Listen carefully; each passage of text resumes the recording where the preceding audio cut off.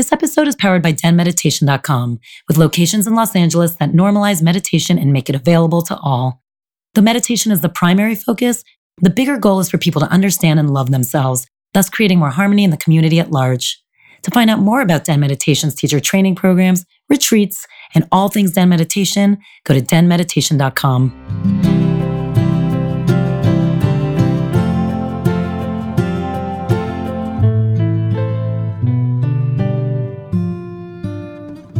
Welcome to Den Talks. This is Tal Rabinowitz, the founder of Den Meditation. We are here today with a special guest, Heather Prete.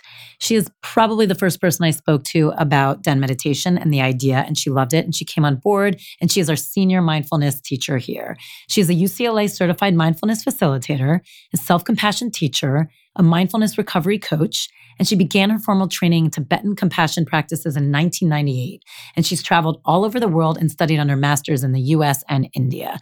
She is so special. This episode is really cool because we dive into Buddhism and the Dharma and mindfulness practice. She gives you so many small takeaways of things you can do, but we also get super woo-woo. And the best thing, she actually takes some woo-woo stuff that I admit to, and she scientifically breaks it down. So for those of you who struggle a little bit with the woo-woo of it all and kind of react more to the science, this is such an amazing episode because you're going to get both and you're going to start understanding this from a scientific point of view. And frankly, if you're a woo-woo person, you're going to love it because you're going to understand more of what's going on in your body.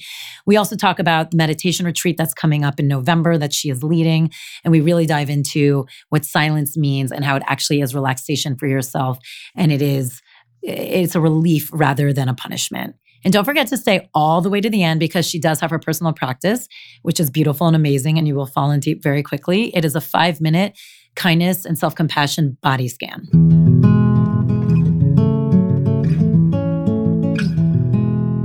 I'm so happy to have Heather here today, Heather Prete, whose name I never said right for about 2 years, correct?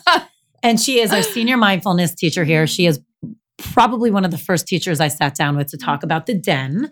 And then her classes are packed. I swear, if you've never taken her class, please come. She teaches everything: happiness, self-compassion, mindfulness, and she just radiates love and joy. And part of the reason I'm so excited to have you on here is a few reasons. A, we're doing a silent retreat with her because everyone constantly emails us, how can I get involved if I don't live around the corner? Yeah. We're doing a silent retreat with her in November, which we're going to talk a lot about so people aren't scared of the silence and can understand what's happening. But also because one of the reasons you and I connected so much before the Den opened was a shared philosophy. Mm-hmm. And one of those philosophies which is what the Den's based on, is be yourself, be true to who you are. And I think this is one of the reasons you connect so strongly with students and your classes are so popular. You live your practice and there's no judgment, meaning because you've been through it, which we'll also talk about. But it's not even about no judgment. It's like there's something about, which I feel very strongly, like everyone needs to find themselves in whatever way that means. That's right. And learn to be true to yourself. And so if that means for a while it's a mindfulness path for you and then it switches, or it's a combination of things, or we've talked about it in simpler forms of, do you like to eat meat? Do you not eat meat? Do you drink? Do you not drink? Like, stop trying to do what you think you're supposed to do and start listening to you and what resonates for you. And that evolves through time, but just keep checking in with yourself. That's right. And I feel like that's something you as a teacher really practice and also teach. And I love that about you. Do you feel like that is a hard line to walk? Like, do you feel like in your world of teachers or people who then become gurus and all of that you get lost a little bit in your own practice and it becomes this very narrow window of something you're teaching? You know, I thank you so much. First of all, I really appreciate those reflections. Those are aspects that are very valuable to me in my heart. So I appreciate you reflecting back that that's what you experience. When you have witnessed my teachings or when we've had discussions. So thank you. I think that this last bit of your question is really, really important. And it's actually kind of poignant for me right now. I actually recently noticed something about my mind. So when we teach for long periods of time and when we're teaching many hours a week, between my private practice, my clients, and my drop-ins, and then the UCLA courses that I teach about 30 hours a week. So if we can imagine this, about 30 hours a week of me sharing it's a lot. The Dharma. Exactly.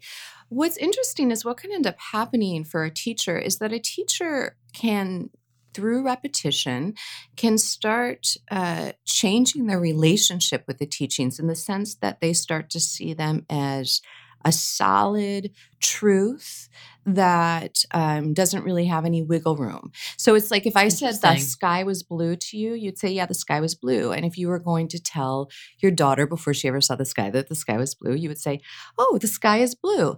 And that's very different than saying, I invite you to look at the sky and tell me what you see. Or if you investigate and you take your color wheel, what color seems to correlate with the sky? How do you relate to the sky? How do you relate to the sky? What is your experience? Because this path is not about an endpoint. It's not about a finite, fixed place that we want to be.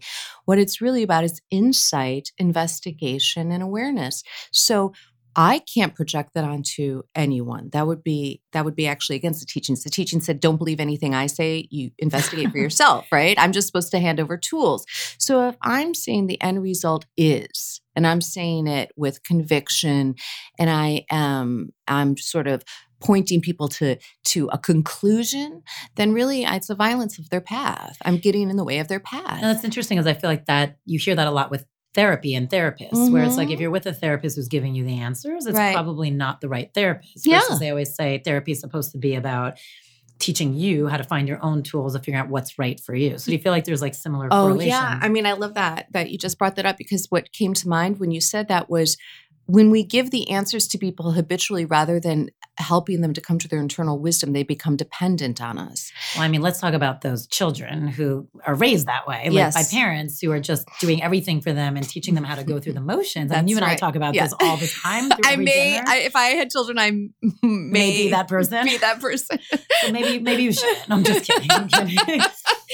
But it is true. I mean, it's the same thing. Yeah. All of a sudden, these kids become 20-year-olds and then 30-year-olds and 40-year-olds. And then at 40, they're crumbling. That's right. Because they don't feel like adults at all. And they don't know how to handle the world because they don't know how to put one foot in front of the other by themselves. They just know they're walking. Exactly. Yeah. I mean, that's exactly right.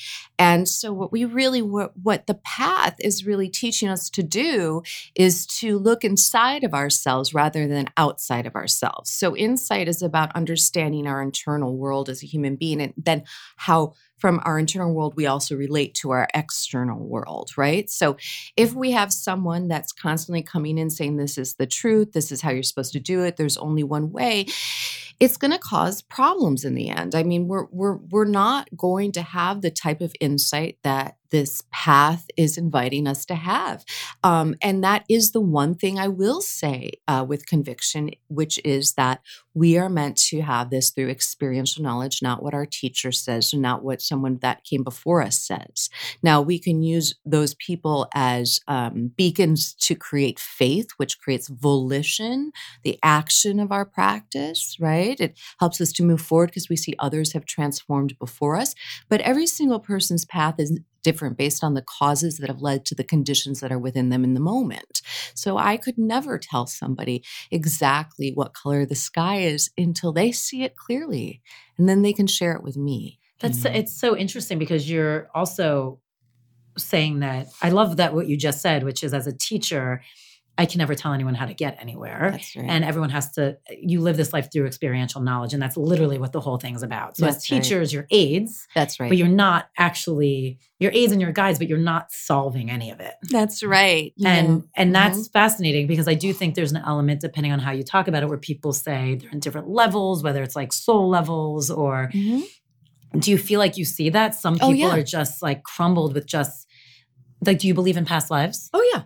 Yeah. I do, for sure. And what's interesting is that a good teacher will be able to, there's these different bodhisattva aspects. And a bodhisattva obviously is someone, well, not obviously, bodhisattva is someone who has transformed their own suffering and then remains on this earth to help transform the suffering of others, right? So the way that I would be doing that would be to hold space for others to go safely into their internal world. So I hold space with compassion and love so that they have a container in which they feel okay to look deeply.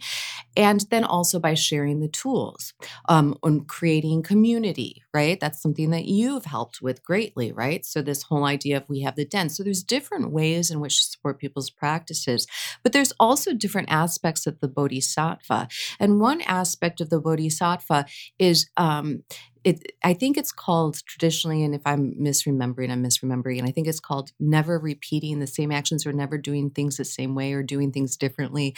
But basically what it is as we meet different students, we can read, first of all, yes, where are they in their insight? We can also read what is their temperament? What is their personality? What do they veer more to, hyper empathy or feeling disconnected from the heart? We want to see what the qualities are within each student, and it's the teacher should have a vast enough amount of experience that they're able to meet each student where the tools that they're offering will be most beneficial for that individual at that time.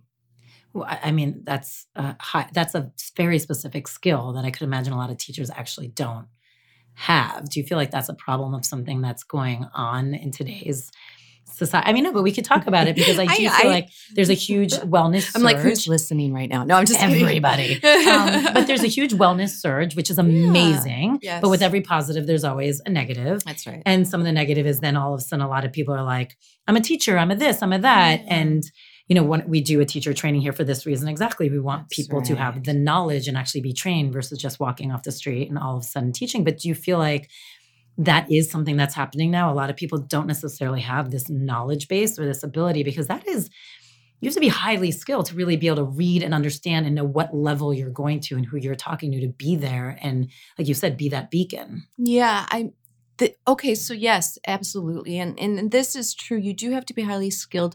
I just want to say that I don't take personal credit for that skill.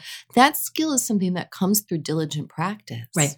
So it's something you start to develop aspects of the self that we may think of more of as like an intuition, an ability to read, a deep attunement. I practice deep listening. So these are all practices. With these practices, we're able to attune to another, and then we're also able to shape now how we teach. Now, the thing is, a teacher that can do that is going to have, I've been studying for over 20 years, right? So, and I study every day. I just can't get enough, right? So it's nice to have a vast Rolodex and understand the essence of each aspect of the teach. So all of the tools, right? And which direction you may come from. Now, to answer this other part of your question, I think that one thing that because the Dharma is so close to my heart, one thing that I have had to come to peace with is that, listen, there are skilled doctors and there are unskilled doctors. Right. There's skilled psychotherapists and there are unskilled psychotherapists. There are skilled clergy and there are unskilled clergy. So human beings both have the capacity for great joy, great compassion, and great equanimity and love. And human beings also have the capacity for harm. Okay. And so depending on how much transformation we've done within ourselves, we can veer towards one side or the other. And even doing harm doesn't have to be intentional. It can be just out of misunderstanding. Now, I will tell you one thing that Thich Nhat Hanh says. He says, because these teachings can't be expressed in words, because they can only truly be understood through application, words will never meet the true essence of the teachings, that there will always be students who will misunderstand any teacher. So also on the flip side, as a teacher, you have to understand that it is not personal if someone's confused, but then can we meet with them out of compassion and adjust our teachings a bit? Maybe we see somebody asking questions where it seems like they're not quite understanding where you're pointing. Can you stop after class and offer them a few more pointers? Now, the interesting thing about Den teacher training is really what we're talking about is a different animal. We're talking about this brand new amazing thing that's entered into our society, which are drop-in meditation centers. And I say this over and over, but when I started, you had to be a Buddhist or be a member of another contemplative community in order to practice with others. So now we have this thing that's actually, I believe, is a little closer to how it was traditionally, where you have a community that comes together and they practice together and there's a teacher. And our teacher training is training people to be able to navigate those classes in a skillful way, right? And so it's like if we looked at this, we'd say then they might be the monks that were in training, right? I mean, they're not studying like monks, obviously, but they would be the community would come to get some of the teachings that they would do in their home, right? So the home keepers would learn certain teachings. And your background, you started in Buddhism, right? Isn't that your first avenue when you started seeking? It was and Buddhism. I definitely consider myself to be a follower of the Dharma, the Buddha Dharma. It's hard to say I'm a Buddhist because then you get into the whole thing about labels and concepts. But if I was going to say it just in a really straightforward way, I would say yes, in my heart, fully a Buddhist because I love the Buddha Dharma so much and I believe in it 100%. And yes, I started being taught by a Western Tibetan monk.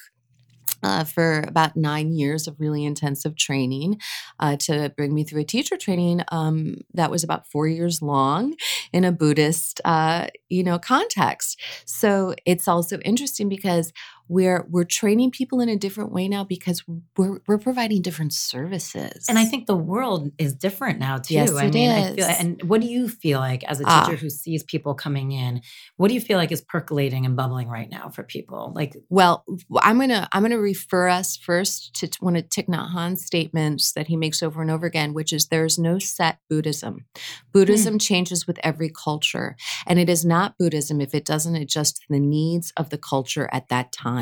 As well as the conditions people in that culture.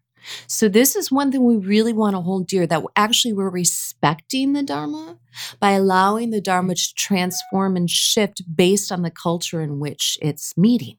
But that's so interesting because that goes back to what we were originally talking about, which is somewhere that's Thich Nhat Hanh saying that from before. It's like somewhere in the middle, things get lost sometimes with rigidity. But I guess that's anything in life. You start, I think that there is a fear of just trusting kind of the unknown or trusting yourself. And it feels like if you can't rely on one thing and make that your, for lack of a better word, Dharma or your thing,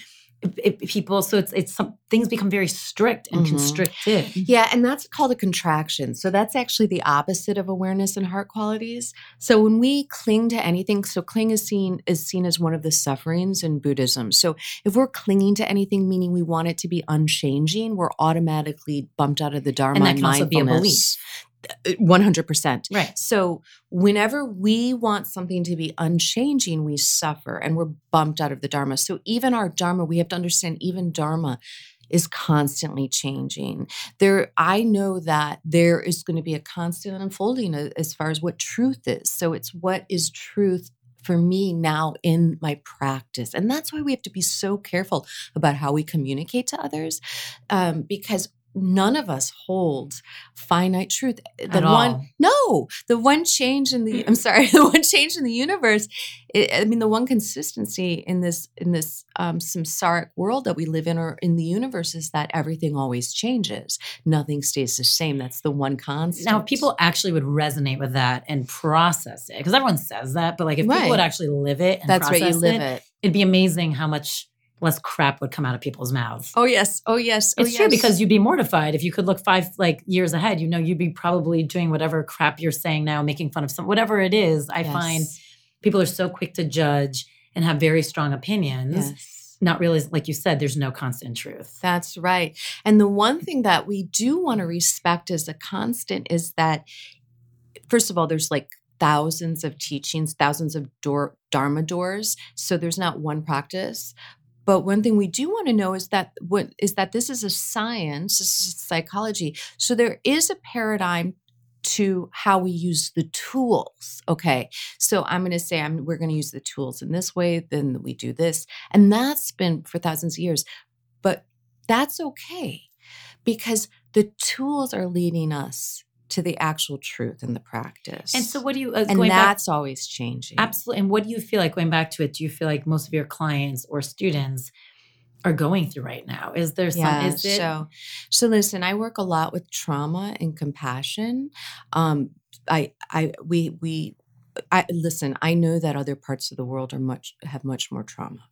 We're talking about major trauma like PTSD from war-torn countries and poverty. So we call that like a capital T trauma.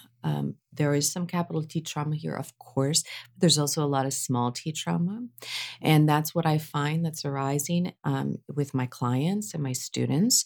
And I think a lot of it's coming to the surface because of what we're going through, what we are seeing, the hate speech that's arising and is so loud. And yes, there's always been this kind of hate when victims of violence and victims of this sort of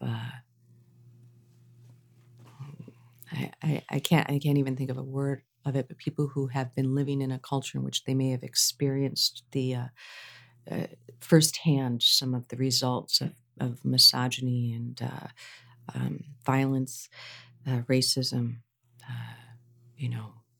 having been persecuted for their sexual orientations. When we hear this kind of hate speech from the leaders of our country, it's very terrifying. So I am coming across much of that. One thing I want to say to people in general is that, remember, there's also beautiful voices of compassion and understanding that are arising. We must allow them to be just as loud in our awareness. We must also see that with the rising of views that may cause harm, speech that causes harm, there's also the arising of wise and loving speech. And we must balance that in order to feel safe in this world. I mean, that's so true. How do you balance also just the idea of, what we were speaking about before is everyone's on a different journey. Every human has good intentions. Every human has bad intentions. Mm-hmm. So things fall both ways for probably everybody at a certain point. Mm-hmm. How do you take that to kind of what's going on now in a way globally of being able to handle, whether it be the hate speeches and one side, another side, Mm-hmm. us against them, that type of Mm-hmm. feeling. How do you take kind of that train of thought that we were on before of looking at people at different places and be able to bring it into this tangible moment that's actually like really crushing people? Yeah, it's a difficult moment right now on both sides. I mean, one of the things is that I have a lot of equanimity and compassion just through practice, because that's what I specifically cultivated over these many years. So whatever we cultivate starts to really infuse our mind, right? So it's neuroscience. It's not that I'm something like magical. And, we all know as practitioners, this is neuroscience. This is available to all human beings. So one thing is I really understand both sides. And I understand that there's a lot of fear on both sides. I also understand the suffering. When we harm others, it causes suffering for ourselves. I also understand the other side for maybe specific issues that I might be personally interested in, like freedom of choice around, reproduction freedom but yet at the same time, of course, if I was brought up to think that, that to have a deep connection to fetuses as completed human beings, and I was brought up to that people were harming the babies, I would also have a different perspective. So one thing is we have to understand that the causes and conditions that have brought us to our belief systems. So that's more of an advanced practice, and I really don't recommend that for beginners or for people who maybe are becoming re-traumatized. For those of us who are really feeling dysregulated from the way things are today, we need to ground ourselves in present moment awareness. What's okay right now in this very moment? Are you sitting on a chair? Do you feel your feet on the ground? Are you breathing? Is there a roof over your head? Is there a nice cool temperature on your skin? Can you soften your body on your out-breath? And if not, is there something beautiful that you can gaze at and notice shapes and colors? In this moment, you're alive. In this moment, you can touch peace. So this moment is a wonderful moment. We forget to look deeply at what's simple and what's already here. And then as we begin to come into this present moment, we can see all of the aspects of the universe that are supporting us. The sun keeps us warm. and the trees are giving you oxygen to breathe. When we start to look at things, we realize there's more right in the world right now than wrong. We do have great tragedies and we honor those, but we must keep a balanced mind, or else we become completely crushed by the difficulties. When you look at books by people who survived the Holocaust, that were imprisoned, much of what you hear is that they were able to keep joy and connection,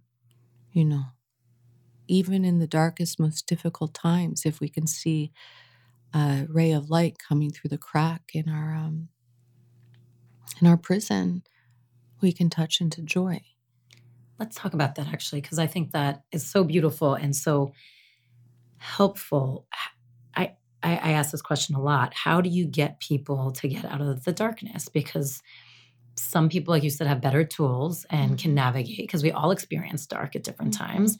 And some people, the darkness becomes like a strangling blanket. It's like they can't get up, they can't do anything. So and it does connect to like the neuroplasticity and all of that, which I'd love for you to talk about a little bit. How do you start finding those rays of joy? How do you start not letting it crush you, like you said, or crumble? How do you do that? Well, the simplest way is to just start coming home to this moment in small ways. The first bite of food that you take, or the first sip of coffee. If we can start training ourselves to be able to come into this present moment bit by bit, then we're automatically tapping into joy. But I also wanted to say this is actually a time in which it's skillful to depend on a teacher, and a teacher may be in person or they might be in a book or a podcast. So if we're somebody who's very depressed and cannot get out of bed, we can listen to the teachings. And the teachings are really meant not to be something intellectually consumed. They're meant to water seeds in the heart. So a good teacher will be able to water the seeds of peace and joy within your heart. You'll have a glimpse. And with tiny glimpses, we start to see that there might be more expansive reality than what we're caught in when we're caught in that darkness. It's so funny because, when you're talking about with people, a lot of times with people who are, let's say, antisocial or, reclusive, there's something about like, just start connecting with people. If you can just be in the moment, you'll see how you start to evolve. And in a way, you're saying it's the same thing with the teachings. If you can just be within the teachings and just let them wash over you, it will actually evolve too. So it's not that you have to sit there with like a pen and paper. And by the way, if that's your thing, also do that. Yeah, take notes. I'm all for it. I'm a noter too. Yeah. But like, you don't have to be. Right. You can read and not even recollect. You don't even have to really remember it, and it's there. It's like you're saying, it's planned. But I think that's such a beautiful notion, and something that hopefully for people who are listening takes a little bit of stress off, because I think people listen and read and go and search, but then they don't, like you said, commit to a practice. Yeah. And sometimes part of it is just be open and don't feel like you have to do every single thing you're reading. You might end up doing it all, but just part of just being, it's like osmosis, part of just being there. It sinks in. That's right. That's really an important note, because that's how the teachings were really meant to be received. Everything that we do is water. It's a cultivation. It's watering the seeds of the heart. And it's a very different mechanism than the thinking mind. And the thing is that human beings, and this is actually what I've seen come up in my students, so I've started shifting my teachings to my dedicated practitioners, that human beings tend to go through striving for results. And this is the practice of non-doing. That's fascinating. Now, to expand, please. Yes, you're learning to slowly let go of the extra activity that you're adding to the present moment so we can touch into ultimate reality. So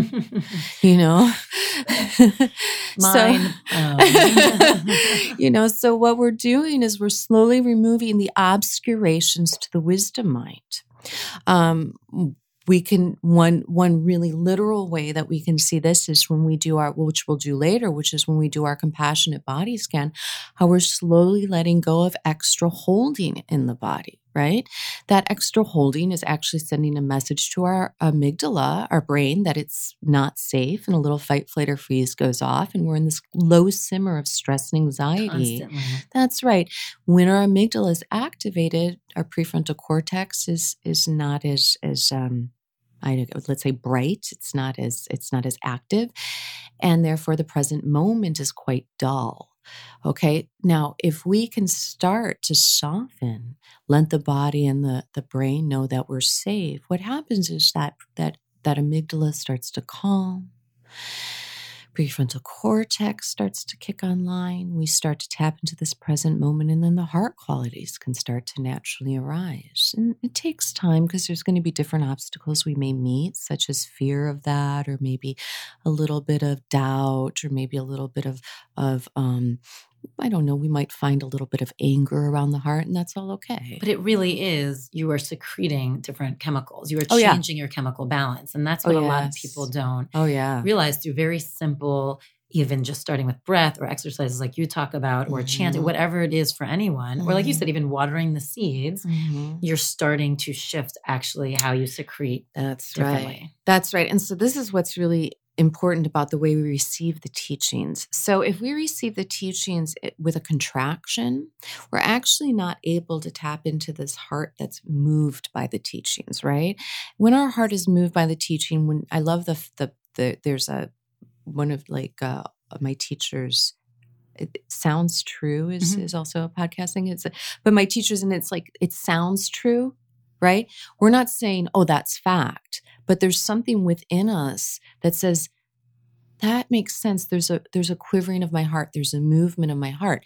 Well, that movement of the heart is related to things like oxytocin, which actually activate your neuroplasticity. So they used to say that, Thich Nhat Hanh still says, but the traditional teachings is that if you can listen to a Dharma talk with joy, you accumulate something called merit, which allows your practice to sort of unfold in a quicker way. You develop merit.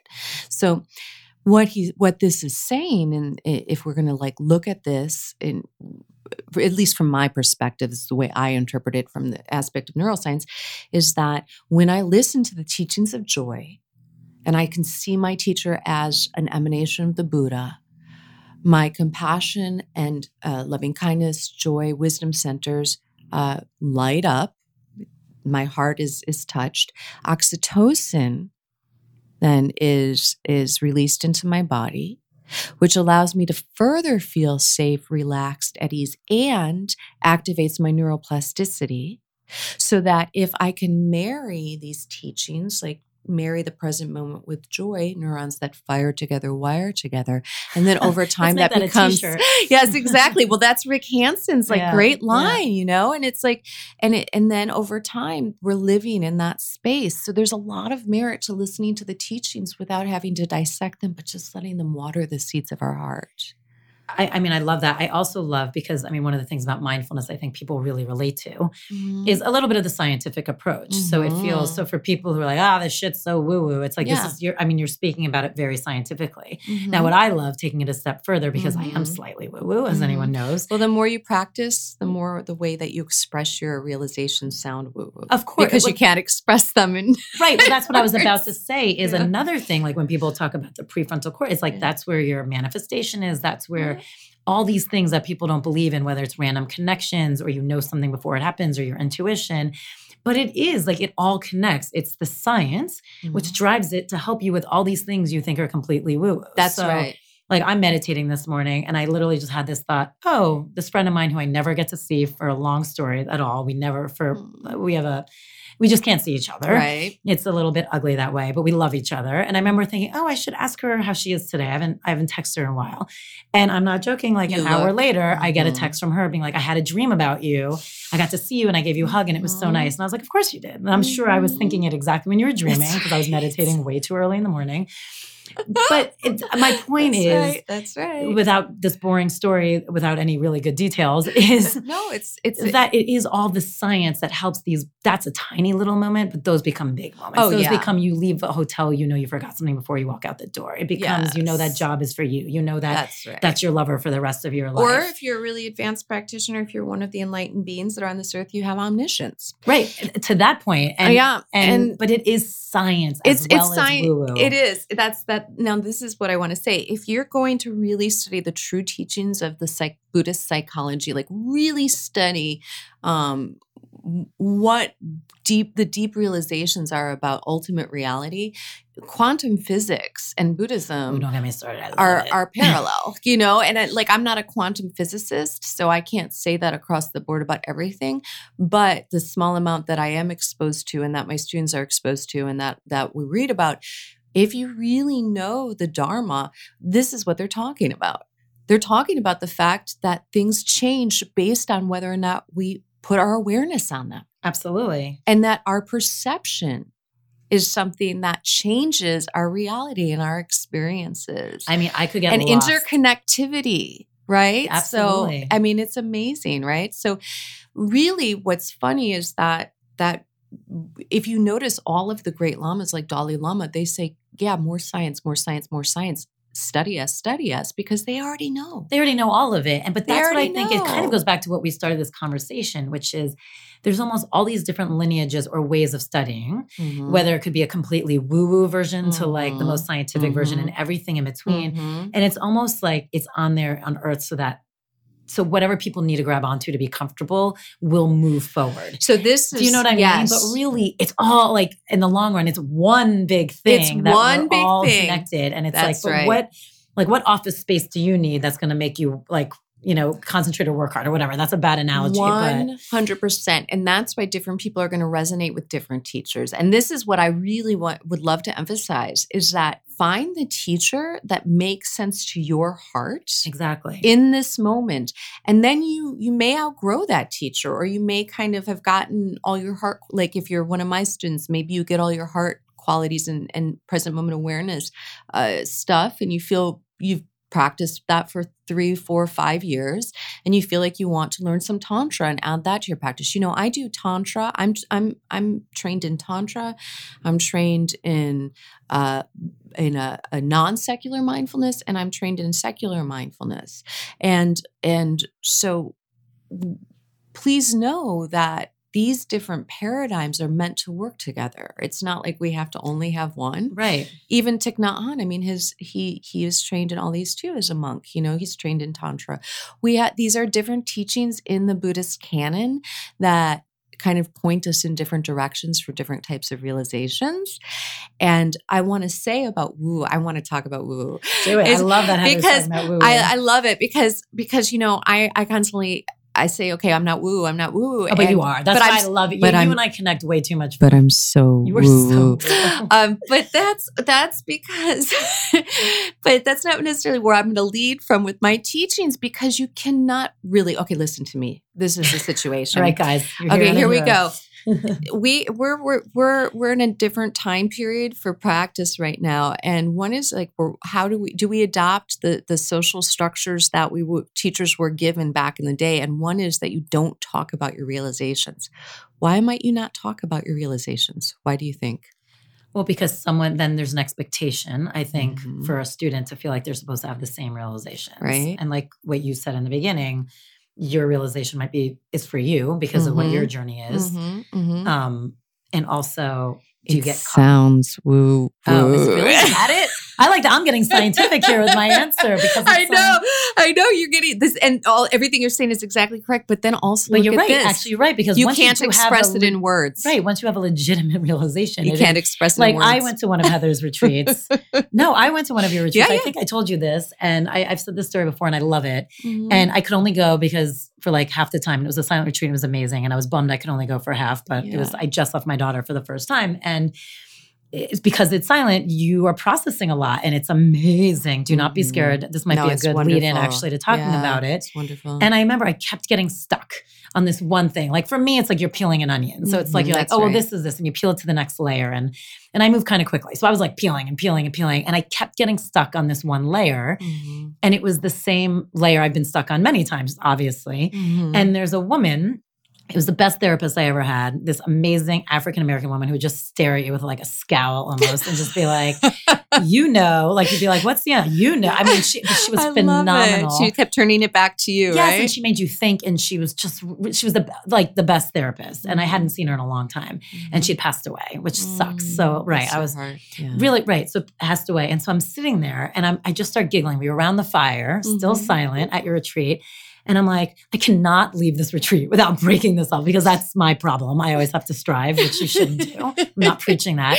But just be aware of striving, then you're fine. If you're aware of whatever's happening, then you're in mindfulness. Aware. Yeah. And I'm sitting there and I remember thinking, her name's Brenda. And I just was like talking to her. And I was like, okay, Brenda, I know you're up there. I was like, so can you help me out here? Like, I'd really love for you to like help me figure out what this answer is. And of course, my response from her is basically like, like what she always says is like, I'm not going to help you figure it out. You know it. And I'm laughing with her. Like I'm giggling in my head and I'm like, no, I know. I get it. I get that you don't want to help me, but like, can you help me? Like, I mean, I'm talking to you. Like, so if we're like chatting here, like, can you like just give it to me? And she's like, no, like same exact attitude. No.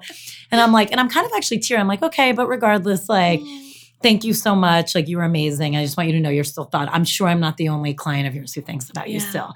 Yeah. And then I knew exactly the answer. Amazing. And I kind of giggled and I looked up. I'm like, all right, thanks. Amazing. But that's so like, it's fucking woo-woo when you like, you tell that story. When you tell that story, but what was happening inside of you was not woo-woo at all. So one thing that I can hear, and if we want to scientifically break down your woo-woo experience is woo-woo to science. So the first thing that you did was you succumbed to the fact that the thinking mind doesn't have all the answers. So that was the first thing you did. One, trying to figure it out and saying, this is the wrong route. The second thing you did was you turned towards a compassionate figure to aid you in your meditation. That allows us to start to let go of feeling alone, which is a contraction. So I have to figure this out. I'm all alone. When you brought in your therapist, you were bringing in your compassionate figure.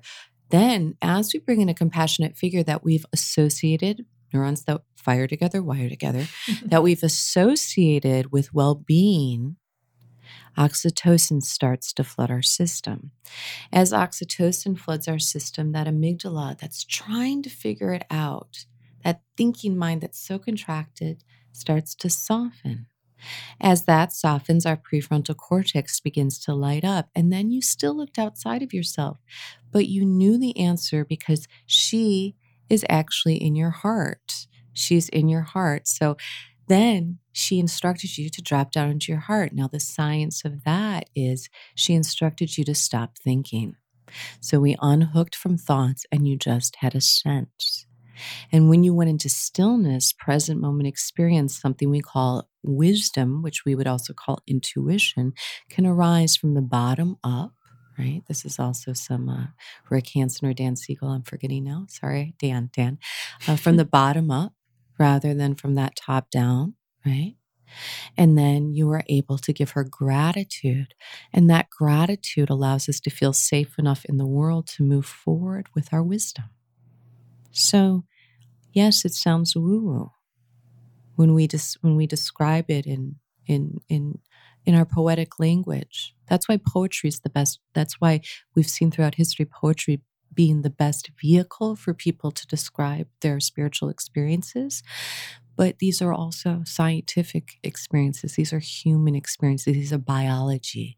We are mammals. I mean, I love how you just broke that down. Is that okay? No, it was amazing because it is what we're talking about. There is it is all one thing. It is one thing. But usually you fall into one camp or the other. That's right. And so I'm in both camps. I am too, clearly. But I loved how we should do this. We're going to do another episode. Tell me, guys, after this episode airs, if you want to do this. We're going to do this.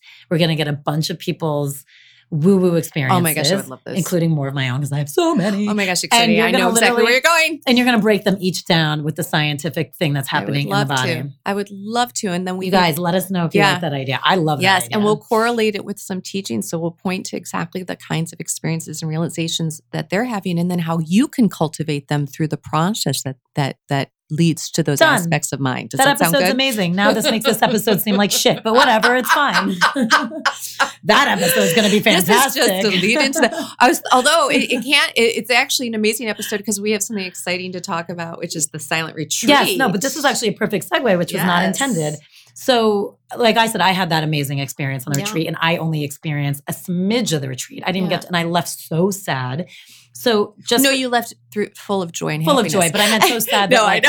I was like, but my point is, for someone cry. like me who loves to chat and talk, I was actually really sad that I didn't get the experience of being able to be silent for longer. Yes. So I want to point on that. So this is a silent retreat. It's in Malibu. For those of you who live close, it's super easy, or fly in. The location is stunning and gorgeous. You will be well taken care of. It's 4 days, and it is silent. It's November 8th through 11th. So let us know if you have any questions, denretreats.com. But silence, I know for a lot of people that freaks people out. And like I said, just coming from my point of view, who talks all the time and thinks all the time, I am probably a candidate who should hate it. It is really, for me, it was like a relief. That's the word I was going to use, actually. It was a relief. It's nice for someone to tell you to shut the fuck up. Yeah. And not because they're angry at you. Right. Not in a contractive way. Right. For them to just be like, take some time. And like you said, for what you were saying before, it's all about teachings watering you.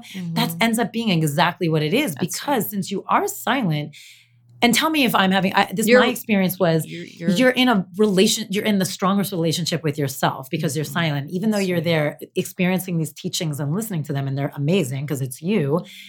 It is funny how you kind of almost go in and out because you're in your world of, processing seems so heavy, so I don't want it to be that, but you're in your old world of being there.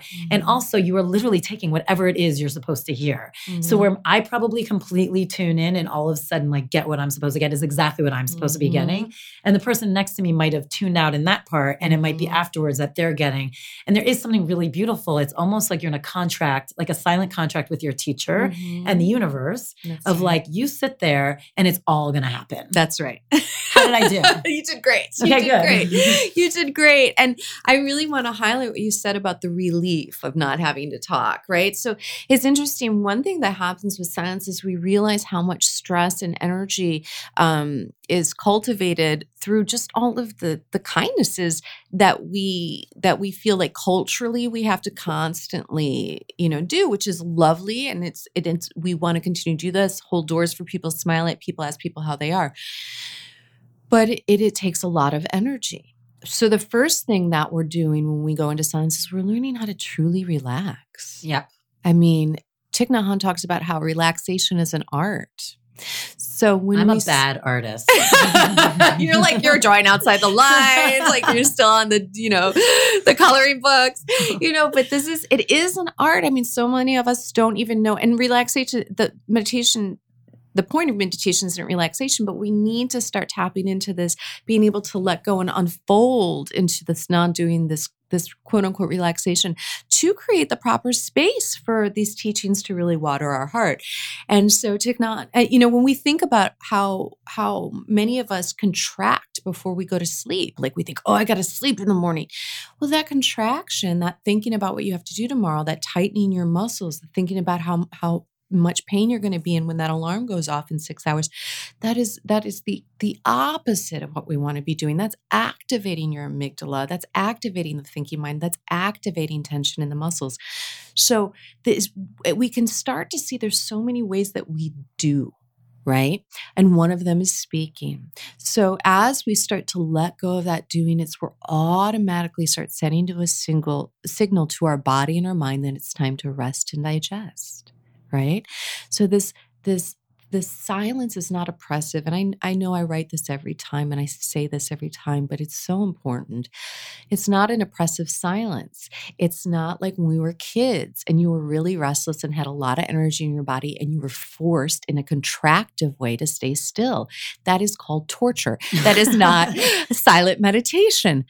This is instead may I and may the Den and may Talia, who's going to be our manager for the retreat, may we create a container for you to just release into. Nothing to do, as Thich Nhat Hanh says, nothing to do, nowhere to go. I love that you said that it is the best form of relaxation versus torture, because I do think some people think about it and they already tighten up the idea of not having, a million emails or texts. And I think, again, people struggle being with themselves. And today's society is not helping because there's so many distractions. People have no practice with it. Well, we've been, let me, I like this because this is something I would like to clarify in this talk, is that we've been taught to be afraid of silence. We've actually been taught to be afraid of being with ourselves. But listen to what I'm saying. We're taught, but we've never experienced it, so we don't know if we're actually afraid of it. So this is called the fear. Stop saying you hate tomatoes until you try. Try it. It's called the fear of fear. Right? So we're afraid that we may be afraid if we go inside the body. That's what we're going to work with by holding that safe container. And it's a gentle unfolding into the silence. I mean, you will feel fully held. If we look at the article that was written about that silent retreat, and that poor woman, she's the sweetest little being ever that wrote the article. She had never even meditated and she was terrified. And by the end, she was in tears with gratitude, and she just felt completely refreshed.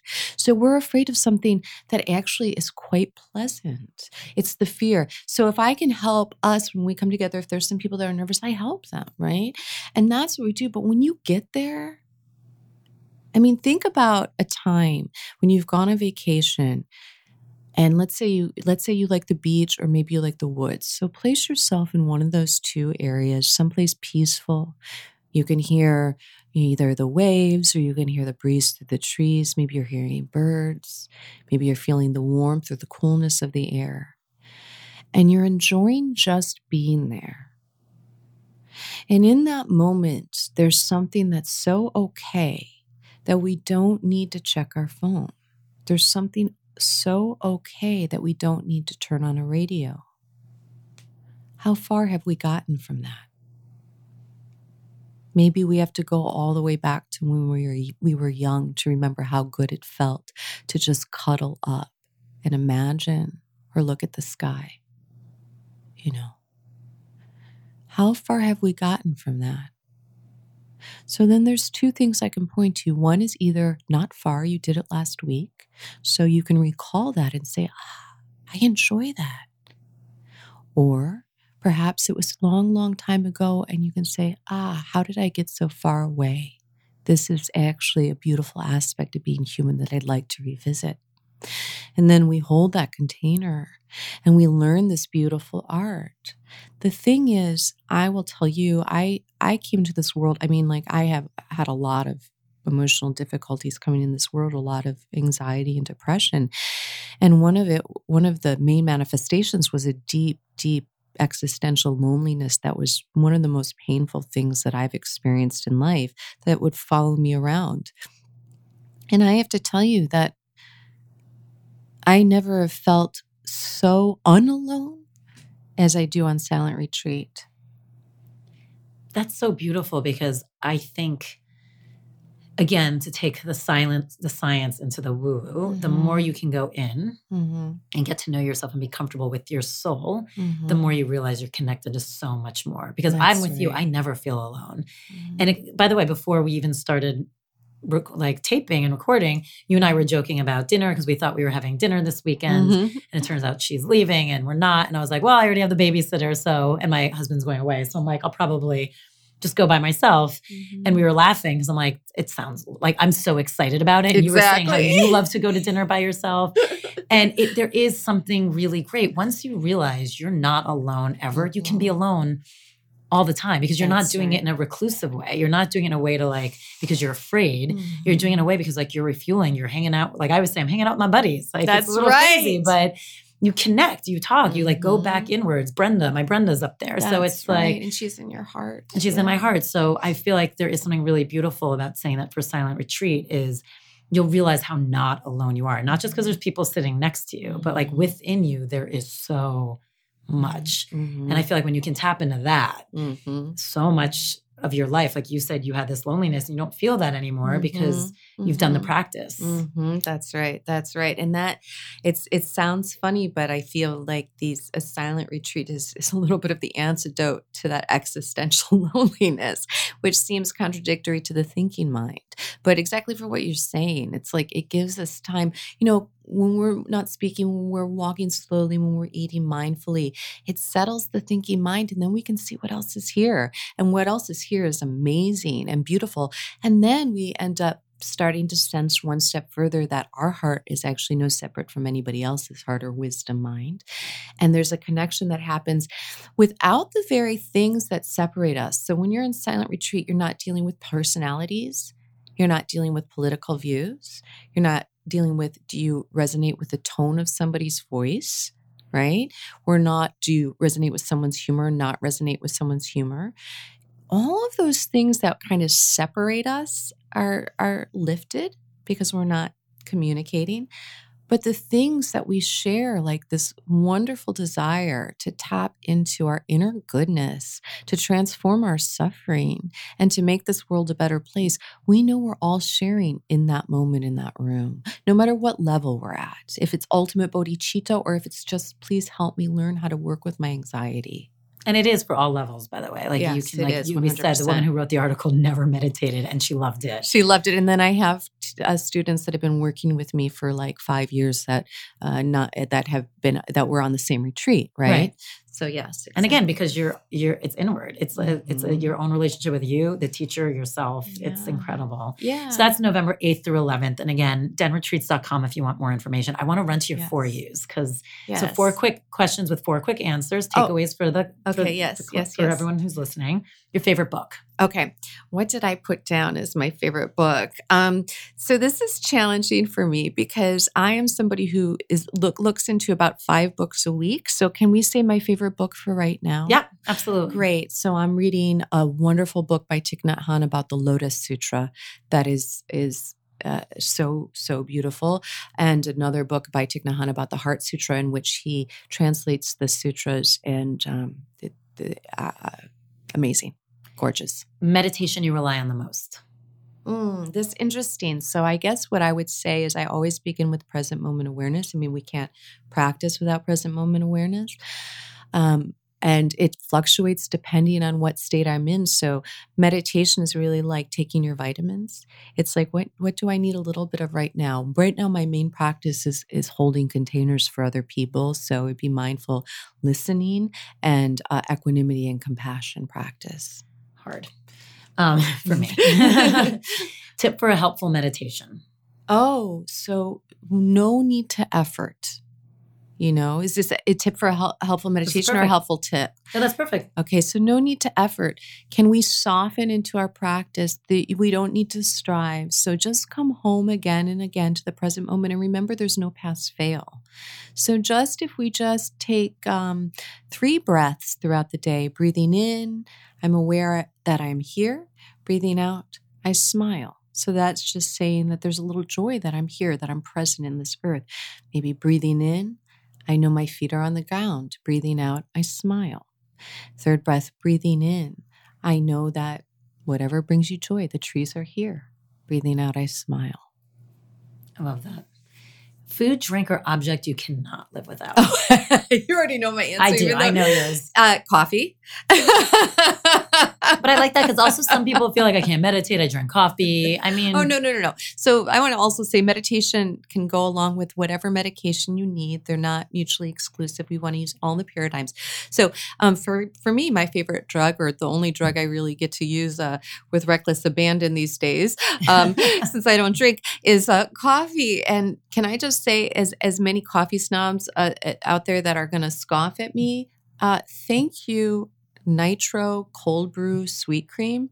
Thank you very much. Oh my gosh. Plus, because, I haven't drank alcohol in almost 20 years. So it's probably the closest to a beer feeling that I've gotten in like 20 is that years. Like your new hangout? You're like, I'm drinking a beer, a cold nitro. I do with a little sweet cream. So I love it.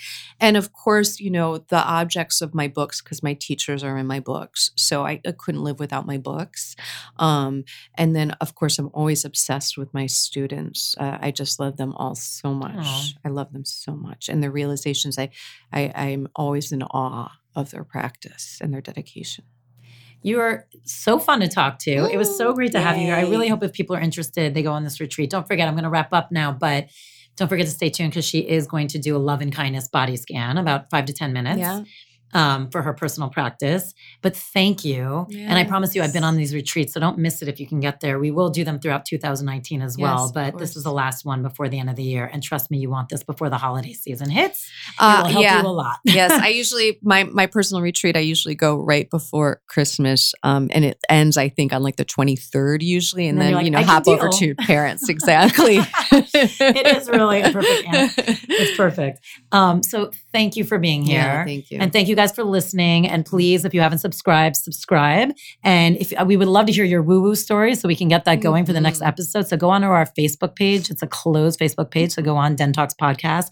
And if you can go on and put whatever fun woo-woo story you have so we can get to Heather and she can scientifically dissect it. That's right. And I look forward to sharing that story with you. Thank you. Thank you.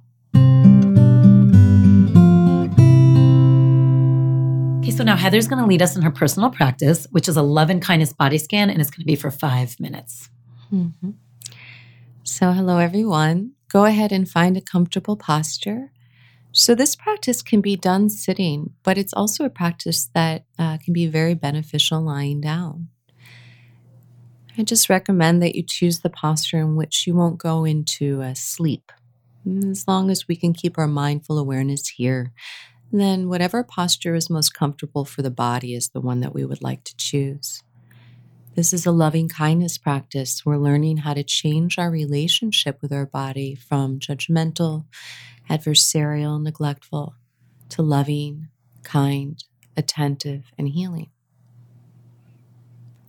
Begin to just feel your body here on the cushion or on the floor.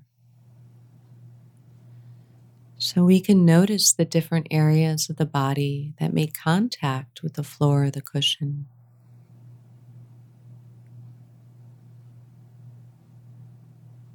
Notice that you're being held. Dropping into this awareness that there's nothing we need to do right now. That the earth or the chair, the bed, is holding us.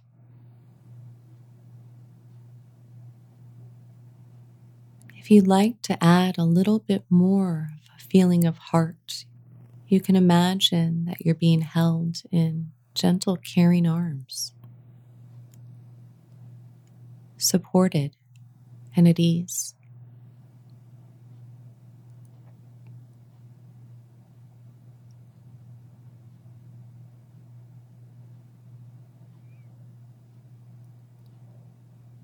Beginning to feel this body here as a whole. How do you know you have a body without looking? We sense it. So dropping our awareness down into sensory observation of body. It may feel solid, porous. You may feel movement, tingling. If the mind wanders, just label that thinking quietly in the mind and guide it back to the body. Breathing in, I'm aware of my body. Breathing out, I soften. Body, soften, beginning to unfold into our gentle non-doing. This is a kind invitation, not a demand. We're creating a loving relationship with the body. Bringing awareness now to the scalp and the forehead, feeling tingling movement, ease, tension, the temples into the eyes, feeling the ears, the jaw, lips, tongue. Breathing in, I'm aware. Breathing out, I soften, letting go. Body, soften.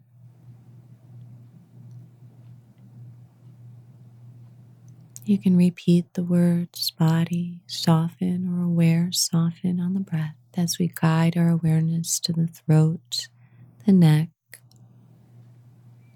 the shoulders, the collarbones, the chest, the upper back.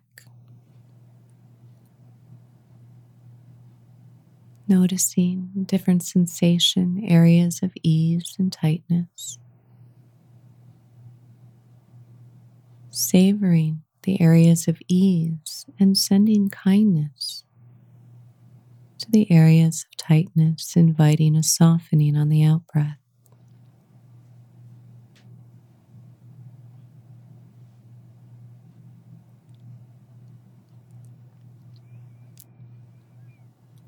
Guiding our awareness down our arms, allowing the arms to become heavy, letting go.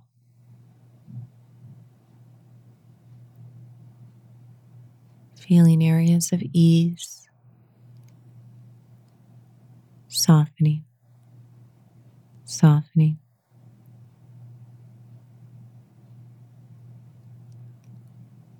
This warm spotlight in the hips and the glutes, down the legs to the feet. Feeling areas of tension, holding, softening on the out-breath, letting go. Allowing the legs to become heavier and heavier, and savoring sense of peace or well-being.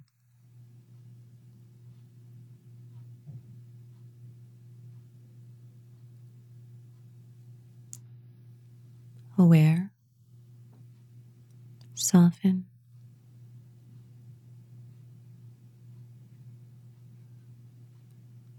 breathing into the torso, feeling it from the collarbones down to the glutes, the whole upper back, lower back, allowing the breath to gently massage the body.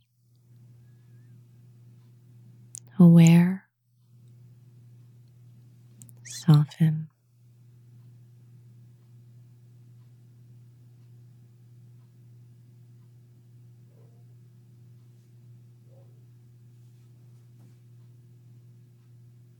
And on your own time, gently guiding yourself out of practice.